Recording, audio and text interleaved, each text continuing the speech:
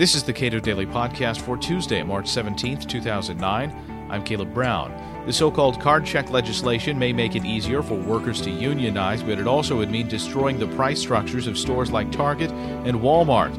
It would also throw another wrench into labor relations in the U.S. So says Richard Epstein, a law professor at the University of Chicago and Cato Institute adjunct scholar. His new article on the Employee Free Choice Act is in the forthcoming issue of Regulation magazine. The basic understanding of labor law before the 1935 passage of the Wagner Act is it was governed almost exclusively by common law principles, and the key ones were these. First, it was freedom of contract between employer and employees to set whatever terms and conditions they wanted.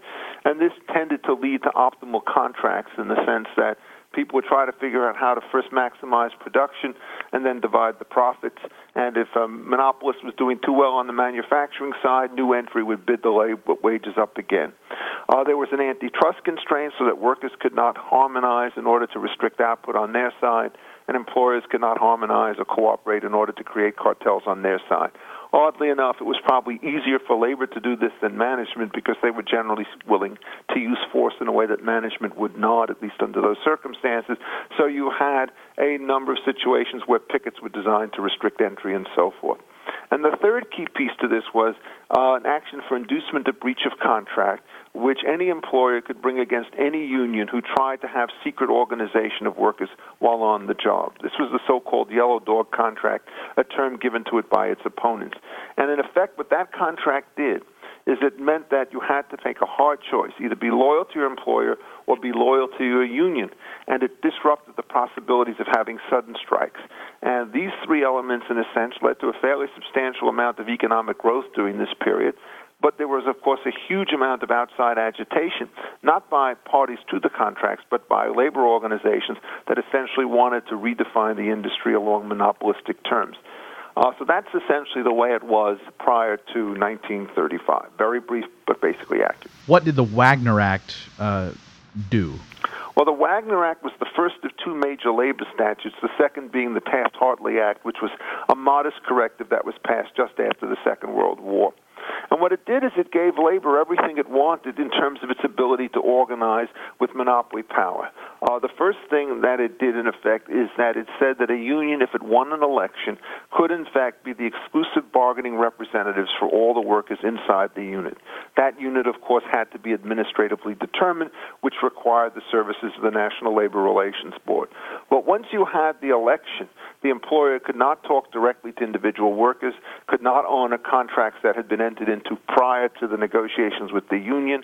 There was one employer who had to negotiate with one union, and under those circumstances, the dominant weapons of industrial organization became strikes by workers if they couldn't get the collective bargaining agreement they want, or lockouts by employers if they happened to think that the terms the labor was asking for were essentially unsustainable. The reason this creates immense administrative confusion is that you now have all the problems of collective choice. You have first to deal with the union campaign, which will be bitterly opposed by all employers. No union has ever come along, to my knowledge, which in a coercive situation has made an employer richer off than he would have been if the union had just disappeared.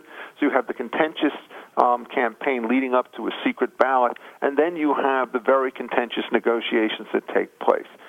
It's even worse than one might think because labor unions are not efficient monopolists. They have to find out ways to satisfy all their members, which leads them to engage under certain circumstances in the use of work rules that no efficient monopolist would want to have.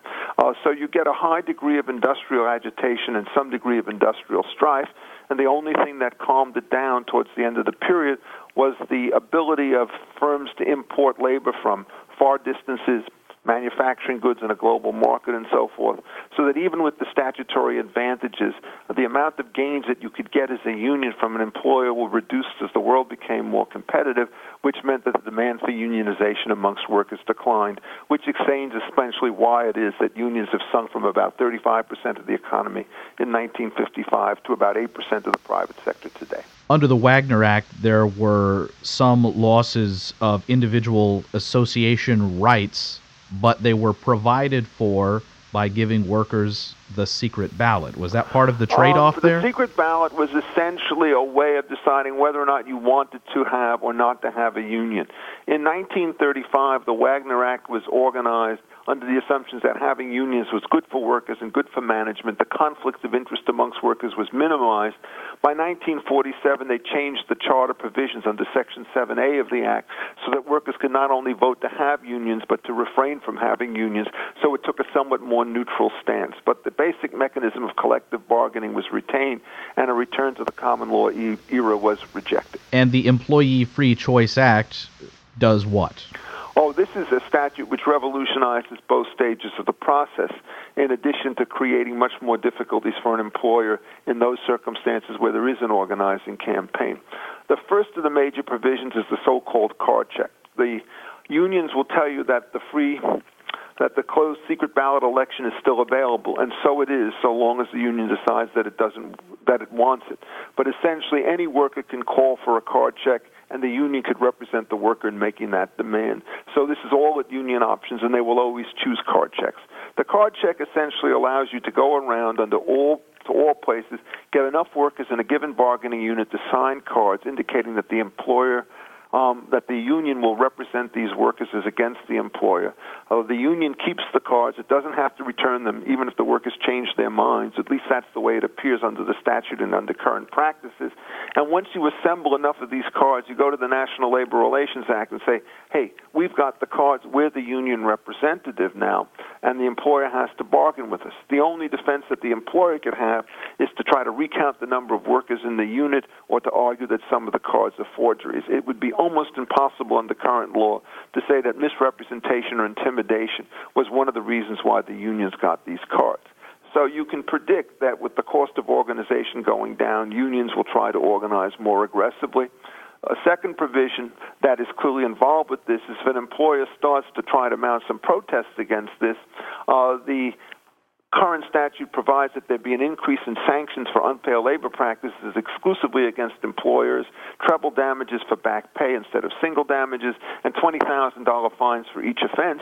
And the whole point of this is to silence the employer at the same time that the union is using the card check.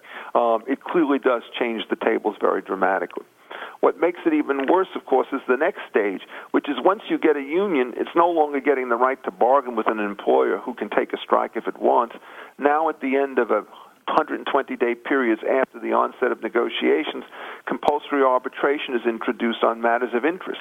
So if the typical labor contract takes hundreds of pages to draft, some set of arbitrators are going to determine every provision in those contracts. Who, we don't know, because the statute says it will be an arbitral board, but it doesn't tell us how it will be constituted. It only says that the head of the Federal Mediation and Conciliation Service, who will be an Obama pro-union employee, will determine this, and then these panels go off and they do whatever they want, and there's no judicial review by way of an appeal to check the ways in which this happens. The prediction that I would have is that these arbitrators would all get together. They would receive instructions in many ways from the mediation service, and they would create a kind of private Davis-Bacon type situation where they would sort of have very high monopoly union wages for everybody in the non-union sector.